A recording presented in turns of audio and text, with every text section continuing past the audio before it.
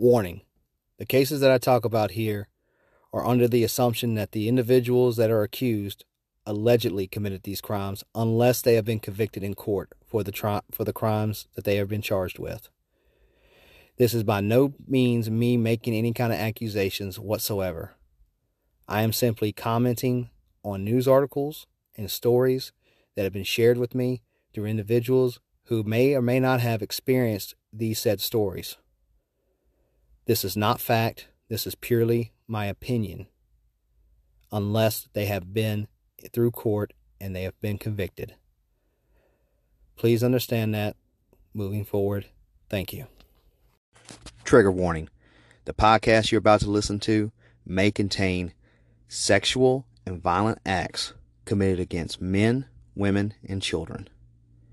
If such acts offend you in any way, please do not listen any further. This podcast was made for an audience of 18 years and older and contains mature and explicit content. Also, this podcast may also contain a high level of profanity and explicit language. If such things offend you in any way, shape, or form, please do not listen to the podcast any further. This is your last trigger warning. If anything that I mentioned above offends you, please do not listen. Thank you.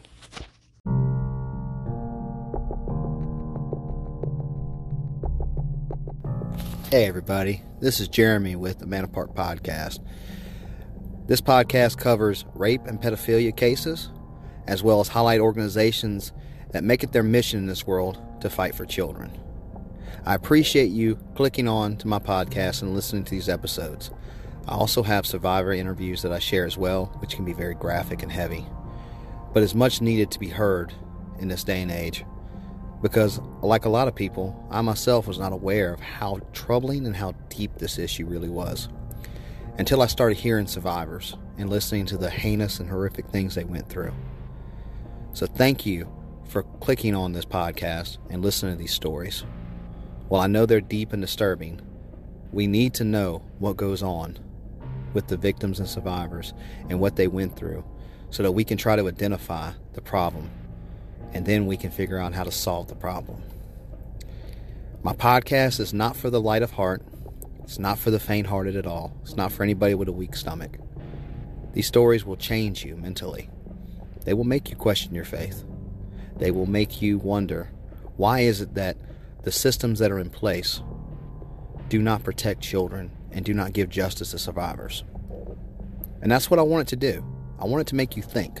I want it to make you go and be curious enough to do the research as well, and to go out there and seek the answers and find the truth to all of this. Because somebody has to. I myself was just a man who was tired of seeing these babies being harmed. And from there, it grew. And I found out so many different traumas that I never knew existed. So thank you for joining me on this journey. Thank you for clicking on this episode. Thank you for supporting me. It does mean a lot, and it's much appreciated. And I'm glad to know that since I've started this journey, there are so many individuals out there that care about protecting children and helping survivors like I do. With that, here's the latest episode.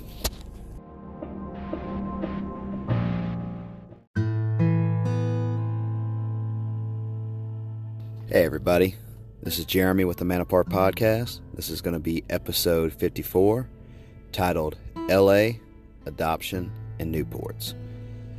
So this story is going to be dropped in multiple parts back to back in the next couple of weeks. And I met Samantha Haynes on TikTok kind of fairly early on when I started out my TikTok channel for the podcast, and it was just this I didn't know a whole lot about Samantha at first. I knew that she was a survivor. I knew that she was a survivor of the troubled teen industry, and I found out she was also an adoptee, and she had adoption trauma. Later on, months later, I found out that she was also she's also an ex-convict. She went to prison for murdering a pedophile, And she spent 6 years in prison over it. And when she got out, sometime later, she got clean. And she was also a person who wants to help adoptees, troubled teen industry survivors, and people who are recovering in addiction, as well as other things that she gets into on her TikTok channel. But I remember seeing the story, just coming across it one day, just randomly. And Samantha was always supporting my TikTok, liking my posts, reposting, always, commenting here and there and everything like that. And I just kind of, knew her a little bit like that. And when I dug into her story, I was like, holy shit. And I told Samantha, I said, look, obviously you know what I'm about. You know what my podcast and my TikToks are about. Will you come on and talk about that experience, with killing the pedophile?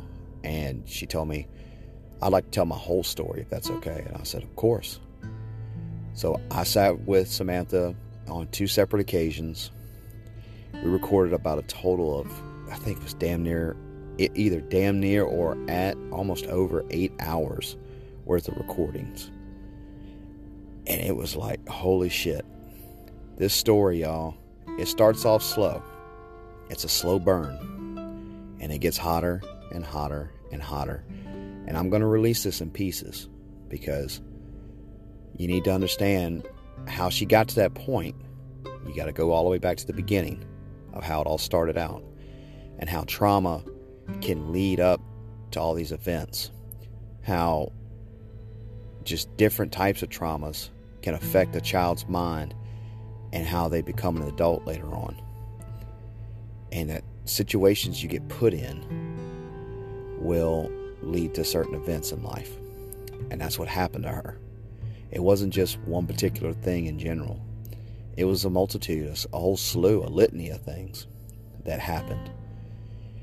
And we have to go and understand that right from the very beginning, from when she was born. Okay? Right from when she was born.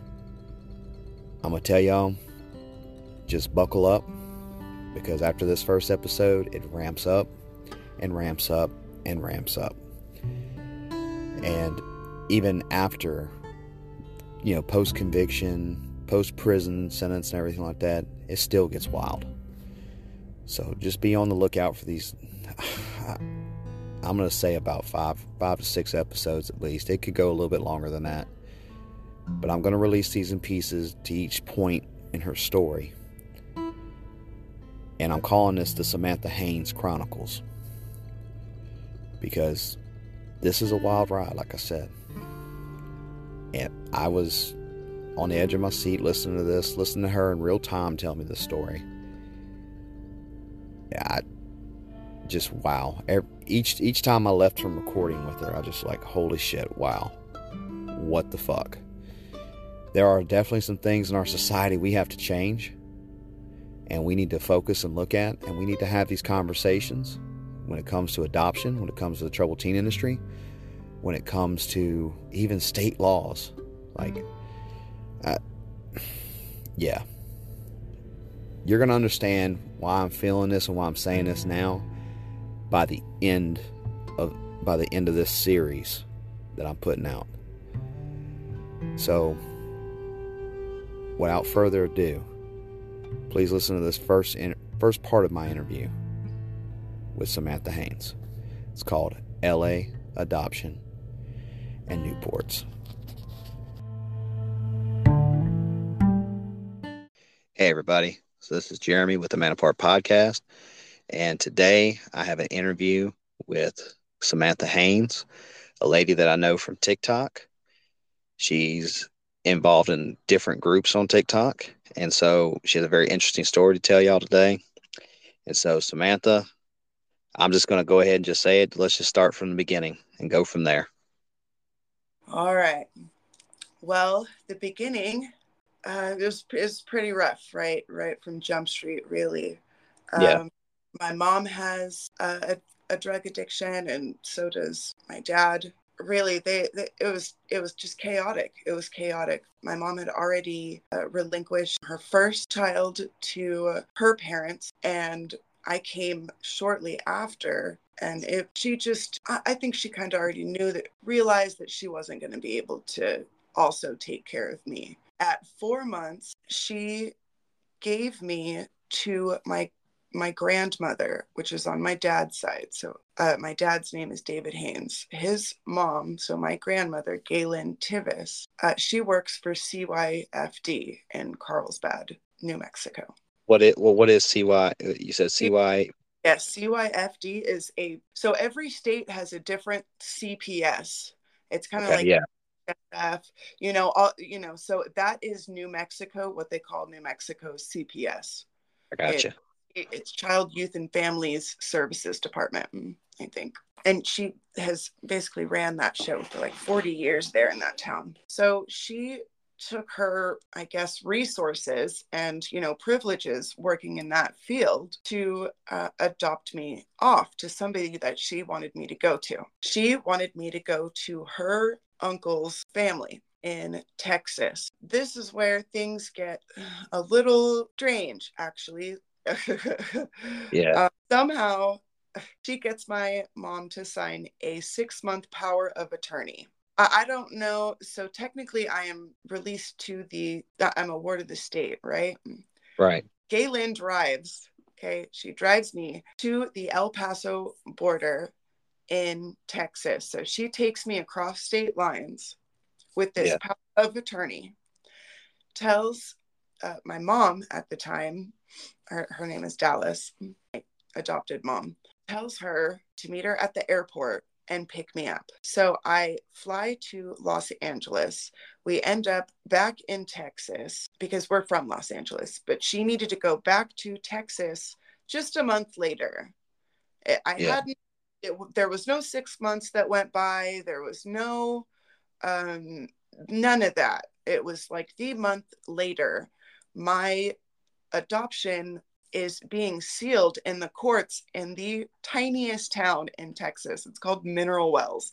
It's like population nobody.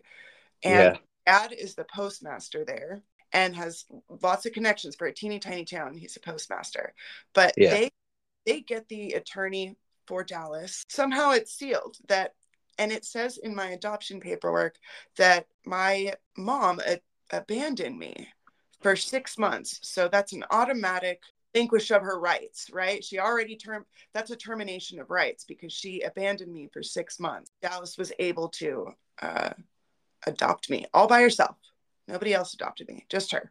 The postmaster, her dad was Sydney. That was the uncle for Galen.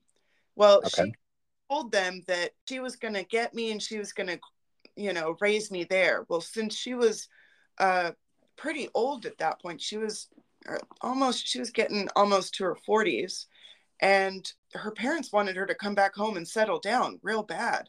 The agreement between, father and daughter was that she was going to come home and raise me. You see what I mean? And they would be a happy family again, because she left at 18 and really never came back. She was in Los Angeles for her best life. Did not keep her side of the bargain and just took off with me after the adoption.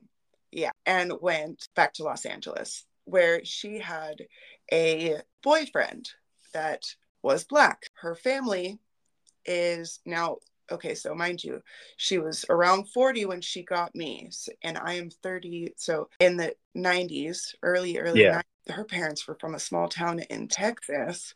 And she was born in the 50s. So like, this was way not okay. This was not okay, to the point where, yes, that relationship was not all right. Dallas was. Yeah. I live in Louisiana. I kind of understand that very too well. I mean, I live in Texas, and it's still an issue in, 2023. So I could just imagine how bad it was in the 50s when she was born, right? All hell is breaking loose. So she was never going to go home again. It's just not okay. Yeah, she was never going home again. So I did have a father that raised me, and her mixed couple in the 90s was still in Los Angeles, what I'm saying, in Los Angeles in the 90s, it was still bad. I know that maybe people will think that California is a little more liberal to that in the 90s, but it wasn't at all. I mean, we had Rodney King riots in the 90s, and I remember it. I was old enough to remember that. It was not, no, nothing, nope. It was isolating. They didn't trust anybody. It was still so new then Yeah. that they were against the world. And that's how they felt. They didn't get out much. They stayed home all the time. It was only us three. It was extremely lonely to, no siblings, no, like I've already gone through a lot of trauma by that point, just having, you know, um, relinquishment trauma from Trish losing my whole family. Right. That's trauma enough, but there's an added layer of trauma when you're just isolated your whole childhood too from, everybody. Even going to, man, Denny's was doing so bad. I think there was even lawsuits at the time. I don't remember now, but every time we just went to Denny's for, weekend breakfast, nope, we got treated like shit there. Like, it was horrible. Where I, where at in LA did y'all live at specifically? Because I used to be I was an over the road truck driver for a while, and I used to go like out to East LA, like Ontario and everything like that. And I used to go all through LA, like city industry and everything. What area in LA specifically did y'all live in? so North Hollywood was my Yeah. first things, on Burbank Boulevard. Okay. Yeah. No, Yes. exactly. Yeah. Around like Colfax Avenue and Burbank Boulevard is Oh actually wow. the complex I lived in. Yeah. Well, like Uh, like what was it like with them growing up? Your adopted mom and dad and everything. What did they do for a living and everything too? so in the beginning, so man, in the beginning, Dallas was not okay. She was always in the hospital. She was diagnosed with cancer, like Yeah. at 40. So like around the time that she got me, I was probably like 3, 4 when she was going through cancer treatments for about a year. But she was just a teacher then. So, and her husband or her boyfriend at the time, he was kind of working, but he also drug problem, and they were on and off. They were always fighting. The fighting even got crazier when Yeah. she was sick that year. I mean, like, ruthless. All of we had glass Marilyn Monroe pictures on the wall, and Yeah. they were all broken, every single one. I had to be locked in the bathroom all night one night, and I slept on the tile in the bathroom because they were just screaming all night. It was just the fighting was so bad, and I think too their relationship in society, like societal's pressures on their relationship was already bad. Yeah, because I mean, just like here in the South and everything like that, there was always a especially in the early '90s, there was a stigma with interracial relationships and from both sides. Friends, nothing, like no friends that had kids, because like it was just, I can just imagine what it was like for them, and what it was like for him, because he's the one that's being stigmatized against. You see what I Yeah. mean? I just could only imagine the just, yeah, exactly, just societal pressures alone, what that could do is just messed up enough. The cancer just turned it up. Dallas was scared she was going to die. She was trying to also find somewhere for me to go. She had just adopted me. I finally got over all of that. She was able to get through it, but it was a year of hell. Like, the house wasn't clean. I remember the plumbing one time. Since she was just a teacher, we were still poor, and she was the only income. Yeah, I remember the pipes went out, and like the whole floor was flooded for like a weekend, or it seemed about like at least 4 days. We were stepping on like Tupperware lids, like, those big Yeah. box I Tupperware remember, lids. We were yeah, just I remember those. Yeah. those everywhere in the house. We were stepping on them to get by. So we obviously didn't have money to stay in a hotel for a couple of, we had to stay with the sewer under our feet for a while. Yeah, no, we didn't have very much money. I think she had one of those Ford Pintos, the cheapest car. That's the level we were at. So I wasn't adopted into a rich family or any really a financially stable one until I was a little bit later. We finally got out of that slum house and moved into the apartments, which is right down the street. So these apartments are Colfax Avenue and Burbank Boulevard. That's in North Hollywood. It's right down the street from North Hollywood High School, actually.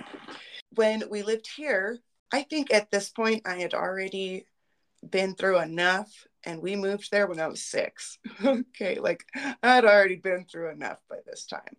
I remember I got trapped in an elevator. There was these 94 rolling blackouts that happen in Los Angeles. And it was a huge problem because there were car crashes everywhere. Like all of Los Angeles is just chaotic mode. Okay.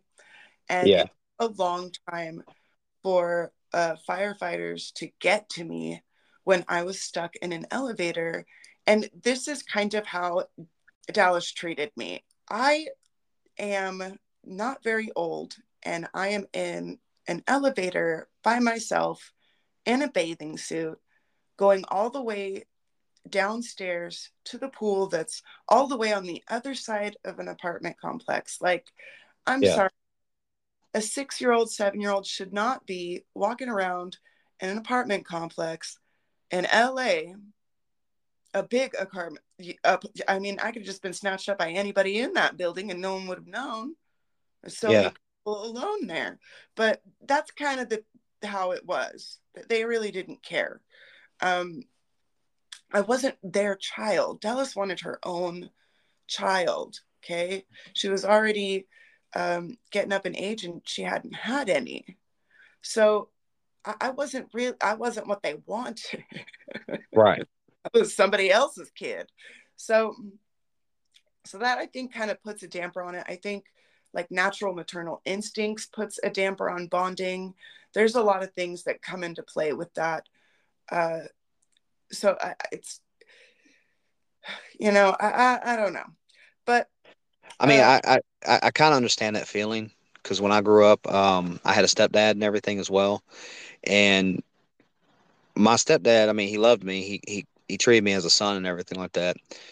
But was it's nothing like the same as having your father, right? Or having an actual parent, your biological parent.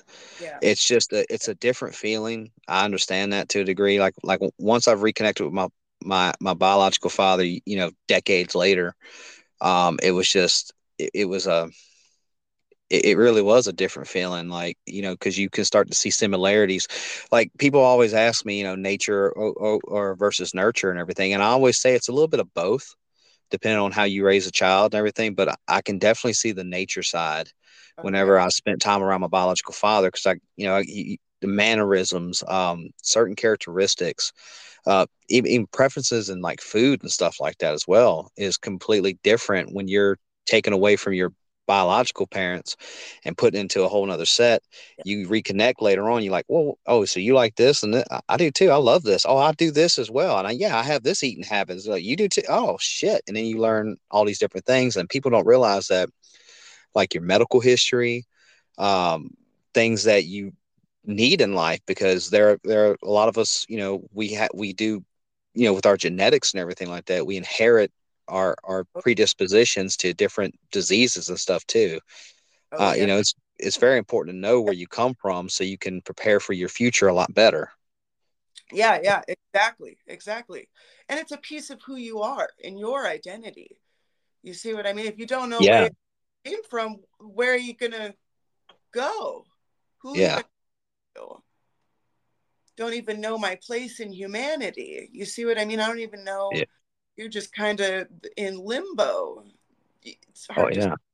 you see? Yeah. So Yeah. I yeah. mean, so I can somewhat, like, I can kind of understand that feeling that you're in with that and everything. I don't know it completely because I wasn't, you know, man, I still had my mom and everything when I was growing up, but like there was a missing piece of me, so I can kind of, or not totally, but I can kind of relate to what you're feeling and like going through life with all this.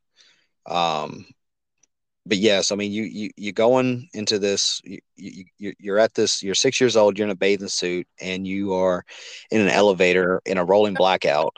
In a rolling blackout, and I don't know what to do because the elevator stopped mid. There's a building, you know. There's it was it was gnarly. So those emergency phones in there, Yeah. they don't work when there's no fucking electricity. Yeah. Were you by yourself in this elevator, or were you with other people? Absolutely alone. So Wow. that's what I was saying. Yeah, like my they just didn't have tight. I wouldn't fucking let my kid go into an elevator all the way.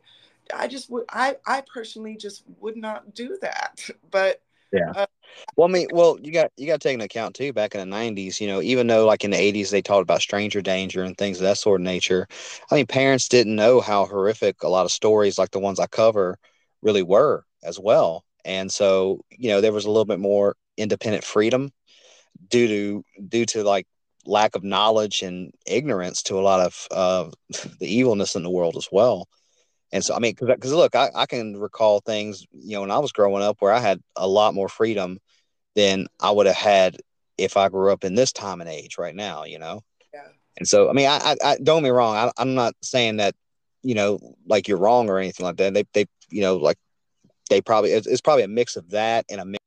Yeah. And so I think it's just a little bit of like column A and column B with those situations. And that where I'm not like, because I'm not invalidating what you were saying or anything like that as far as what you experienced. I think that it was a mixture of that ignorance as well as them not really caring too much and everything like that. So you're in an elevator, you're by yourself, no phone, no nothing. I And am how long was it that you were in this elevator for? can't even remember, but Yeah. I remember having like therapy sessions just over the elevator. So Oh wow. So yeah, my AP put me in therapy just for the elevator incident. She didn't put me in therapy for uh, What's your AP? What's an AP? adopted parents. Sorry, Oh, adopted. okay, okay, yeah, yeah. So Go ahead. I'm sorry. uh, yeah, and I remember I had to draw what I felt like, and I just drew eyes and just blacked out the entire rest of the page. Yeah. Yeah, So I screamed. I remember screaming for so long, so long.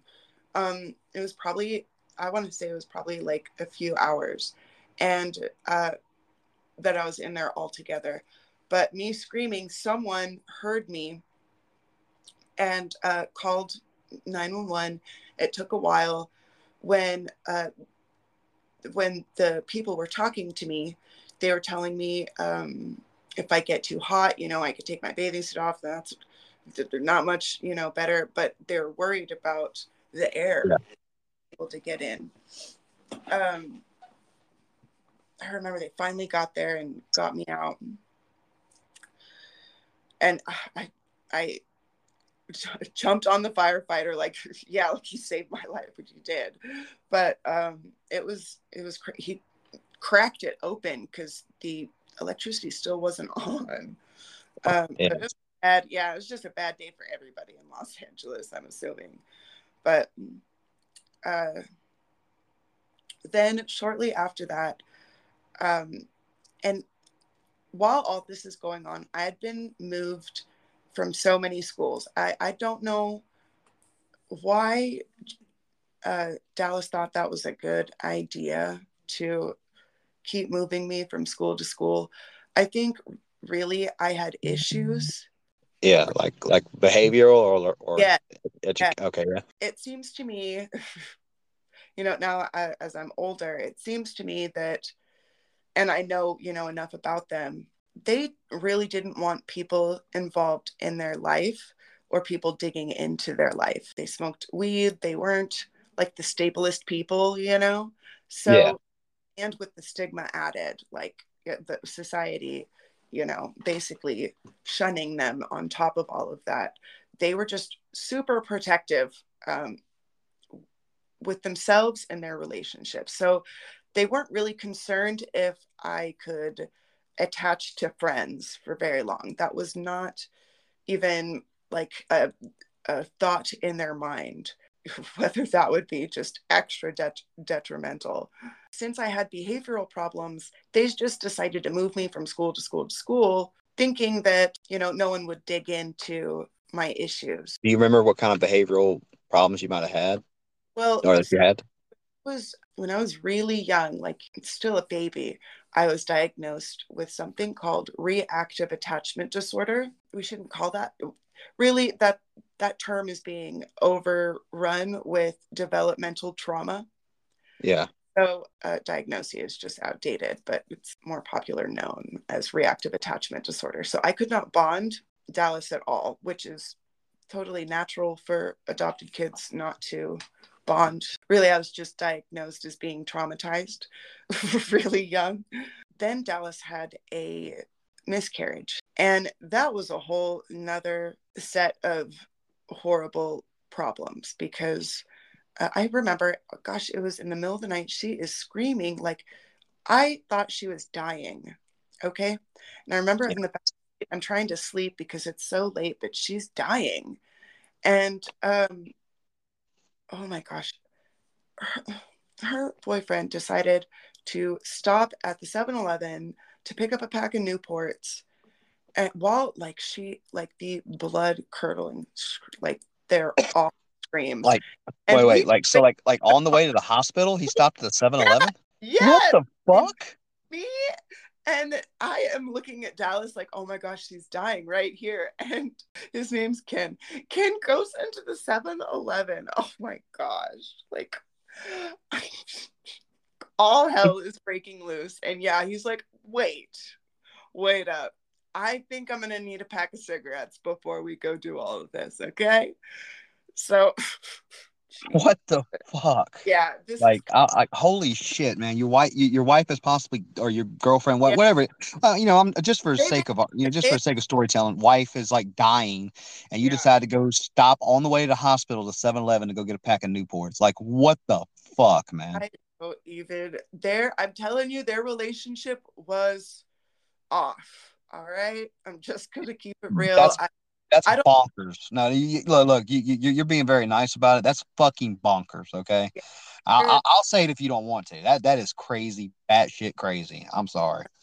It was too much. It was really too much. I thought she was bleeding everywhere, like, Yeah, and didn't know what was going on at all. She didn't know she didn't think she could get pregnant, yeah, right? right. So, and this is apparently she was 3 months. So like there is like a lot of bleeding. Like there's something really going on here, and yeah, fuck. But that turned into a whole nother devastation for them too when that Yeah, happened, right? Because they wanted their own. They just weren't. I think if she would have known, she would have probably uh, maybe taken. I don't know if she could have been able to take care of herself a little. You know what I mean? She would have been a little yeah. prepared. But She wouldn't have. She wouldn't have. Was she drinking as well during that time frame?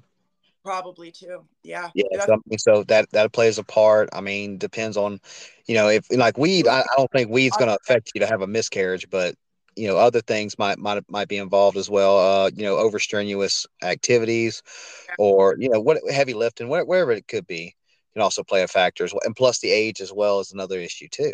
So Yep, yep. So yeah, I think yeah, we weren't prepared. We thought she was dying. We really thought she was dying for no reason. This is going on, and Jesus, yeah. I just wonder like what people I'm young. I was too young to remember, but I'm just wondering what everyone in the parking lot and everyone in the store is like thinking what's going on. But so it was a miscarriage, but that was a huge blow for them. My behavior, and it was kind of a blow for me too because I was so lonely. I was so yeah, lonely.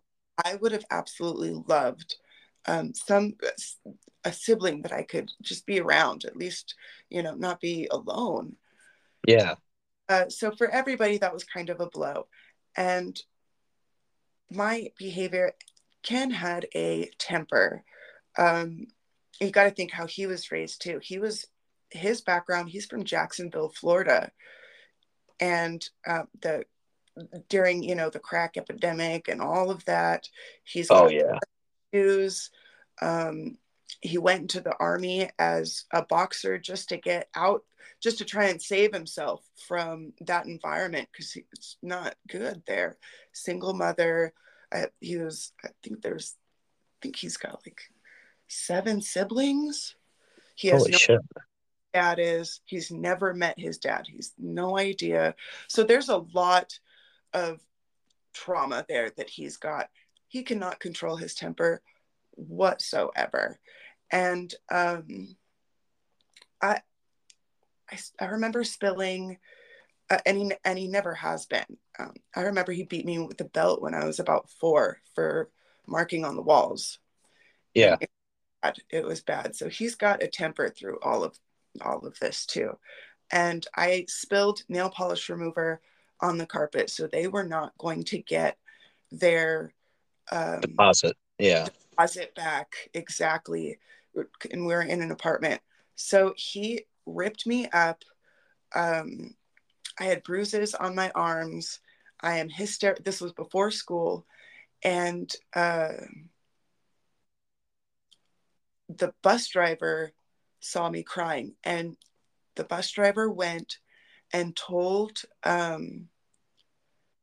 the front people at the school uh, that he sees me coming out just distressed. There's something wrong with her. She's always distressed when she gets on the bus. Seems like she's better. Seems like she doesn't want to go home, which I didn't. I loved going to school. That was the only time I was around other kids, other people. I was able to socialize. I was able to have friends. I mean, even though I Yeah. had to move every year and start fresh every year, like it was still an escape from, the toxicity of that family. It was too much. CPS was called. Best called CPS to do an investigation, and they asked me what happened. I told them, "Oh, he just grabbed me by the arms, but there were definitely marks on my arms." So, yeah, CPS was called, and that really, in a way, helped me and hurt me. If Right. this makes sense. Well, I mean, listening to CPS horror stories as well, that I found on TikTok, I know what you mean as a blessing and a curse because you're already in a bad situation. With CPS, a lot of times they don't make it any better. But No, you get pulled out of something bad, and then you get put into something unknown, and then it's a kind of a dice roll if you're going to be in a better situation or a much worse situation. here they came and they asked questions and they did absolutely nothing. The way Dallas and Ken acted, Dallas told me that I had nobody and that nobody wanted me, and that if anything happens of this, or if any sort of charges get filed against Ken, or if anything happens, she was going to put me in the foster care. Yeah, she She, was. She was going to put me right back in the foster care. And I she was like, told you that? oh yeah, oh yeah, oh yeah, yeah. What? Like, what the fuck? Yeah, one time she abandoned me on the side of the road on Burbank Boulevard. Like, it, we're still in Los Angeles. There's still uh, millions of people here, right? That could be. Yeah. She dropped me off on Burbank Boulevard. I was around 7, and she took off. Holy shit. Yeah. Mm-hmm. Yeah. So she came back like, she took a breather, I guess, around the corner. I don't fucking know. But yeah, she threats of abandonment, actually abandoning me, like that's totally illegal. Like it's totally illegal to drop off your kid on the side of the road and Yeah. leave them. Well, I mean, that growing up in the 90s in the South, that wasn't a frequent thing I heard about, but it did happen a lot more than people would actually think of. I mean, kids acting up and everything like that, and mom or dad go, oh, okay, you want to act like a badass? Here you go. Go be a badass on your own then. And go down the street, turn around, your kids crying and everything like that, pick them up, and say, all right, you tired of being a badass? Yeah. Okay. Let's go. Yes. But I'm assuming it was a lot more extreme than that. Holy shit, though. Dropping a 7 year, like Yeah.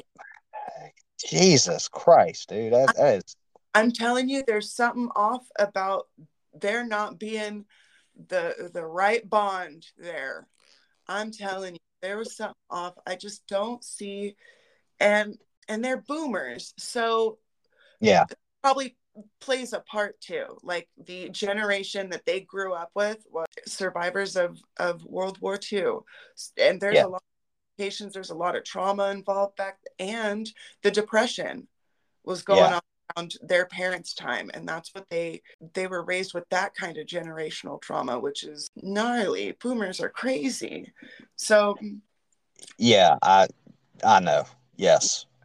absolutely, and I think that's a societal, you know, norms that are now, obviously we've progressed as society and we're changing and learning, and I don't know what they were doing, either one of them. I really don't. I don't think they needed to be around kids, to be honest. Just the things that they would say, like the moving from school to school to school, I think that would traumatize a kid that isn't traumatized, like much less do that to somebody that's got serious, abandonment and attachment. I was diagnosed with an attachment disorder. Yeah, and you're getting yanked Like, away. I mean, it's very, yeah, why? very extreme. What mind? And she's an educator. Like, what? In what mind did she think that that was a good idea, and that my behavior just wouldn't get worse by the time I'm 11, 12? So that was that was really the end of our relationship. Yeah, So for years after that, they locked themselves in their room. We didn't go anywhere anymore together. Like, that was the end of basically me having anyone around in the house. After that, that, yeah, yes. that day being dropped off on Burbank Avenue. Oh, no, no, no. That was just a side story. The CPS Oh, called and said, and she told me that she was gonna. I was just telling you an oh actual. yeah, Well, I was telling you a threat of abandonment with foster care after the CPS incident. So that was the severance, really, of any sort of like trust or any sort of bond that could have been made. Um, it was gone. But at the same time, they left me alone. You see what I mean? So I wasn't around toxic people telling me, horrible shit anymore. But now there was nothing now. So I don't know really what is worse. That's why I can't really tell if CPS helped or made it a lot worse, because really it kind of it got better to a sense. I guess there's the good and the bad and everything, right? So I guess yeah. that. Like when you tell me that, which is worse in my mind, I think of that phrase, misery loves company. And Yeah. then, yeah, because I mean, it is when you're alone, it is fucking brutal and it is cold. And I really think that being completely isolated, completely alone is a lot worse. And I mean, I mean, hell, you've been in Not places all, where you've seen how that affects people, you yeah, know? not all interaction was bad, just Right. Like seemed, kind of bland and neutral and muh. yeah, they were just kind of like, they were just kind of toxic. You see what I mean? So Yeah. they were always bad people. They were just, you know, Yeah, they're like they have fucked up a ways. family member that you don't really hang out with very much, because they say ugly things to you every once in a while, and you're like, oh, I don't want to be around you. And you see what I mean? Yeah. So, um, yeah, just the strange, that to me right there is just the strangest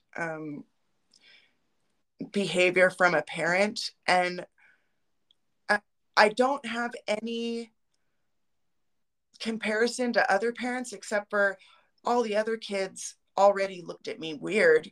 They knew that I was adopted because the guy who picked me up from school at the school bus was a black man.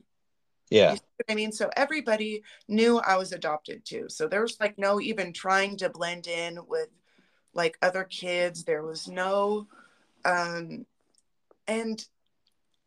I think I could tell even as a kid that those kids were doing a lot better in life than what I was doing, you know? Yeah. Yeah. No hiding it. Um, Kids would always say like, why, who's that? Who's that? Is that your dad? Are you Yeah. black? Like, do I look black? Like, and really, I don't look like Dallas either. Even though she's a white woman, I look completely different from her. Like, there Yeah. was no, yeah, there was absolutely no genetic mirroring. There was no, I was just always never a part. And now I'm really not a part of them.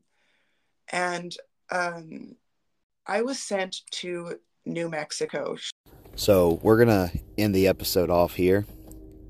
The next part of this story picks up in New Mexico, where Samantha goes and actually meets her biological family. And we're going to find out everything that happens afterwards, right? We're going to find out all those events. And I'm not going to spoil anything else for that. I wanted to let y'all hear this first part to see what her background was like as a child, from a baby all the way up to age 10. So, like I said, next Friday, you'll be able to hear the next part. I'm going to title it Chickens with Syringes. And you'll see why. But anyway, so I have some announcements for the podcast as well. Y'all, everything's doing okay. It's pretty much the season of chopping wood, carrying water for the podcast. It's just the work mode season. There's really not a lot of new announcements. All I can ask for any of y'all to do is to keep sharing. Post these episodes, copy link, whatever you want to do on your socials if you don't mind. It would help out a lot. Word of mouth helps spread this podcast out. So any word of mouth that you give is much appreciated and much loved. And if I could hug y'all for doing that, I would hug each and every single one of you for doing it. I thank every single one of you that listen and that believe in my podcast and that believe in my mission to help survivors share their stories, and my other mission, which is to help protect children from predators. And it's just, this has been a wild journey for sure. I've got to meet so many wonderful people, mainly off of TikTok, and just from other survivors as well, introducing me to other people. I mean, I have a good friend who is my co-host now. It's like a sister to me because of this podcast. And the only reason that Sabrina was not co-hosting with me on this was because of scheduling issues. And I remember when I told her about the story and I gave her like the cliff notes, she was like, damn, I wish I was on it. I said, I know, it's okay.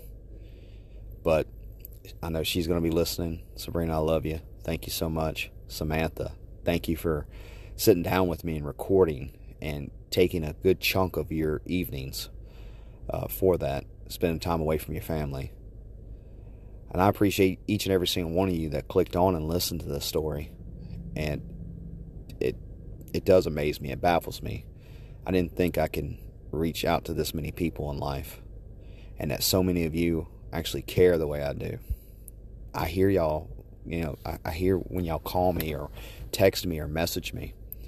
It does mean a lot, because I'm just one man, and I don't have all the resources. I don't even have the time, half the time, to dedicate like I want to this mission in life. We all have, our jobs, our careers, businesses, marriages, relationships, our lives. And we sometimes get wrapped up in that rat race of trying to make it to the next week, make it to the next month. And for those of you that just took time out of your day to listen to these stories and to keep listening and are just these faithful listeners to this podcast, I love each and every single one of you for it. More people have reached out to me and tell me they listen. I've had strangers now. This is so surreal. I've had people that I barely know said, hey, I've heard about your podcast. and would just start talking to me about it. I'm like, you heard about my podcast? So whatever y'all doing, keep doing it, keep sharing it. It does help. You'd be surprised at the people that actually want to hear these stories and want to know that there's people out there that are standing up for survivors and giving survivors a space to share their stories. You would be really surprised at that. How many people want that and how many people just, they love that. A lot of survivors tell me they appreciate what I do, and that's why I keep going on. That's why I keep pushing. As far as my mental state on all this and everything, it's still strong. Yeah, these stories do get to me. Do these stories bother me? Yeah, it does. But that doesn't change the fact that the abuse is still going on in this day and age, and that people need help. So I keep fighting. I love every single survivor that talks to me privately and talks to me, through social media and everything as well. And I try to do what I can with the limited resources I have to help. It's a hard thing sometimes. And there's times I fail. We really do. Nobody's perfect, and I don't want anybody to put me on a pedestal and say that I'm this hero or anything like that. I've had a few people tell me that, and I don't feel that. I feel like I'm just a man who's tired of seeing these babies hurt, tired of seeing these men and women hurt, these survivors who suffer. They suffer in silence. And I wanted to use my voice to help out people. And so that's what I did. And I took one step forward in front of the other. I didn't have a mentor in any of this. I had inspirations. I'll tell you that much. Like Woody Overton was one of those inspirations. And if y'all don't know, at this point, if you've been listening to every single episode, you don't know who the hell Woody Overton is. That's the host of Real Life, Real Crime. And yeah, he did inspire me. And while me and him might have disagreements with the law and everything like that on what we should do with pedophiles, we don't disagree in the fact that they're fucking sick and they're evil.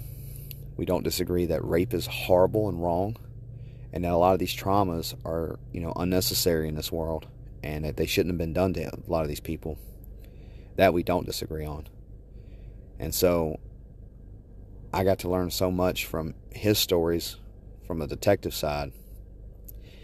And I was always thinking about these survivors of a lot of these cases and crimes that he worked on. What were they going through? How are they feeling? Where they're at now in life? And that's what kind of, sparked me in that direction. And other people influenced me as well. Close friends that I know, telling me that, who are in support groups, like saying that, regular people just don't give a shit about survivors. And that hurt. And then Ezekiel Harry, that little 2-year-old baby that got beat to death by his mama's boyfriend, and then his body thrown away in a trash can. That all, came to play to where we're at right now. And I just had enough. I will say that Andrew Vax said it best. Andrew Vax was an author who wrote stories, especially the Burke series. And he was a champion for children. But he said this the best, and I'm paraphrasing it, of course. Those who think about harming children are sick. But those who act on those thoughts are evil. You can never rehabilitate evil. And that was profound. He, back in the 80s and 90s, was trying to convince people that these monsters that harm our children, they are beyond rehabilitation. And then the studies have shown that those pedophiles, those molesters, the offending pedophiles, they will continue to offend over and over and over. And he was screaming that for years. But this is not a pedophile story. Not yet. This is about a woman who went through adoption and the TTI and addiction And because of the trauma that she went through in life as a child, and the things that she had to suffer through, and just a series of unfortunate events, is the way I'll call it, got her into the position that she was in all those years ago, where she ended up killing a pedophile. So this is why these stories are important, so that we can understand the why and figure out the how, and then what we need to do to change it. Y'all, I appreciate every single one of you. I love you all to death. Love you to pieces. Thank you all for listening. And just remember, just keep sharing. Do that, how those podcasters and, YouTubers and all those other people say, like, share, repost, all that good stuff. Yeah, just copy that link, share it to your profiles, please. I don't care what platform you're on. Spread it out there. It means a lot to me. And I appreciate it. And I appreciate y'all listening. Thank you so much. I hope y'all have a good day. Stay tuned next Friday for part 2 of the Samantha Haynes Chronicles.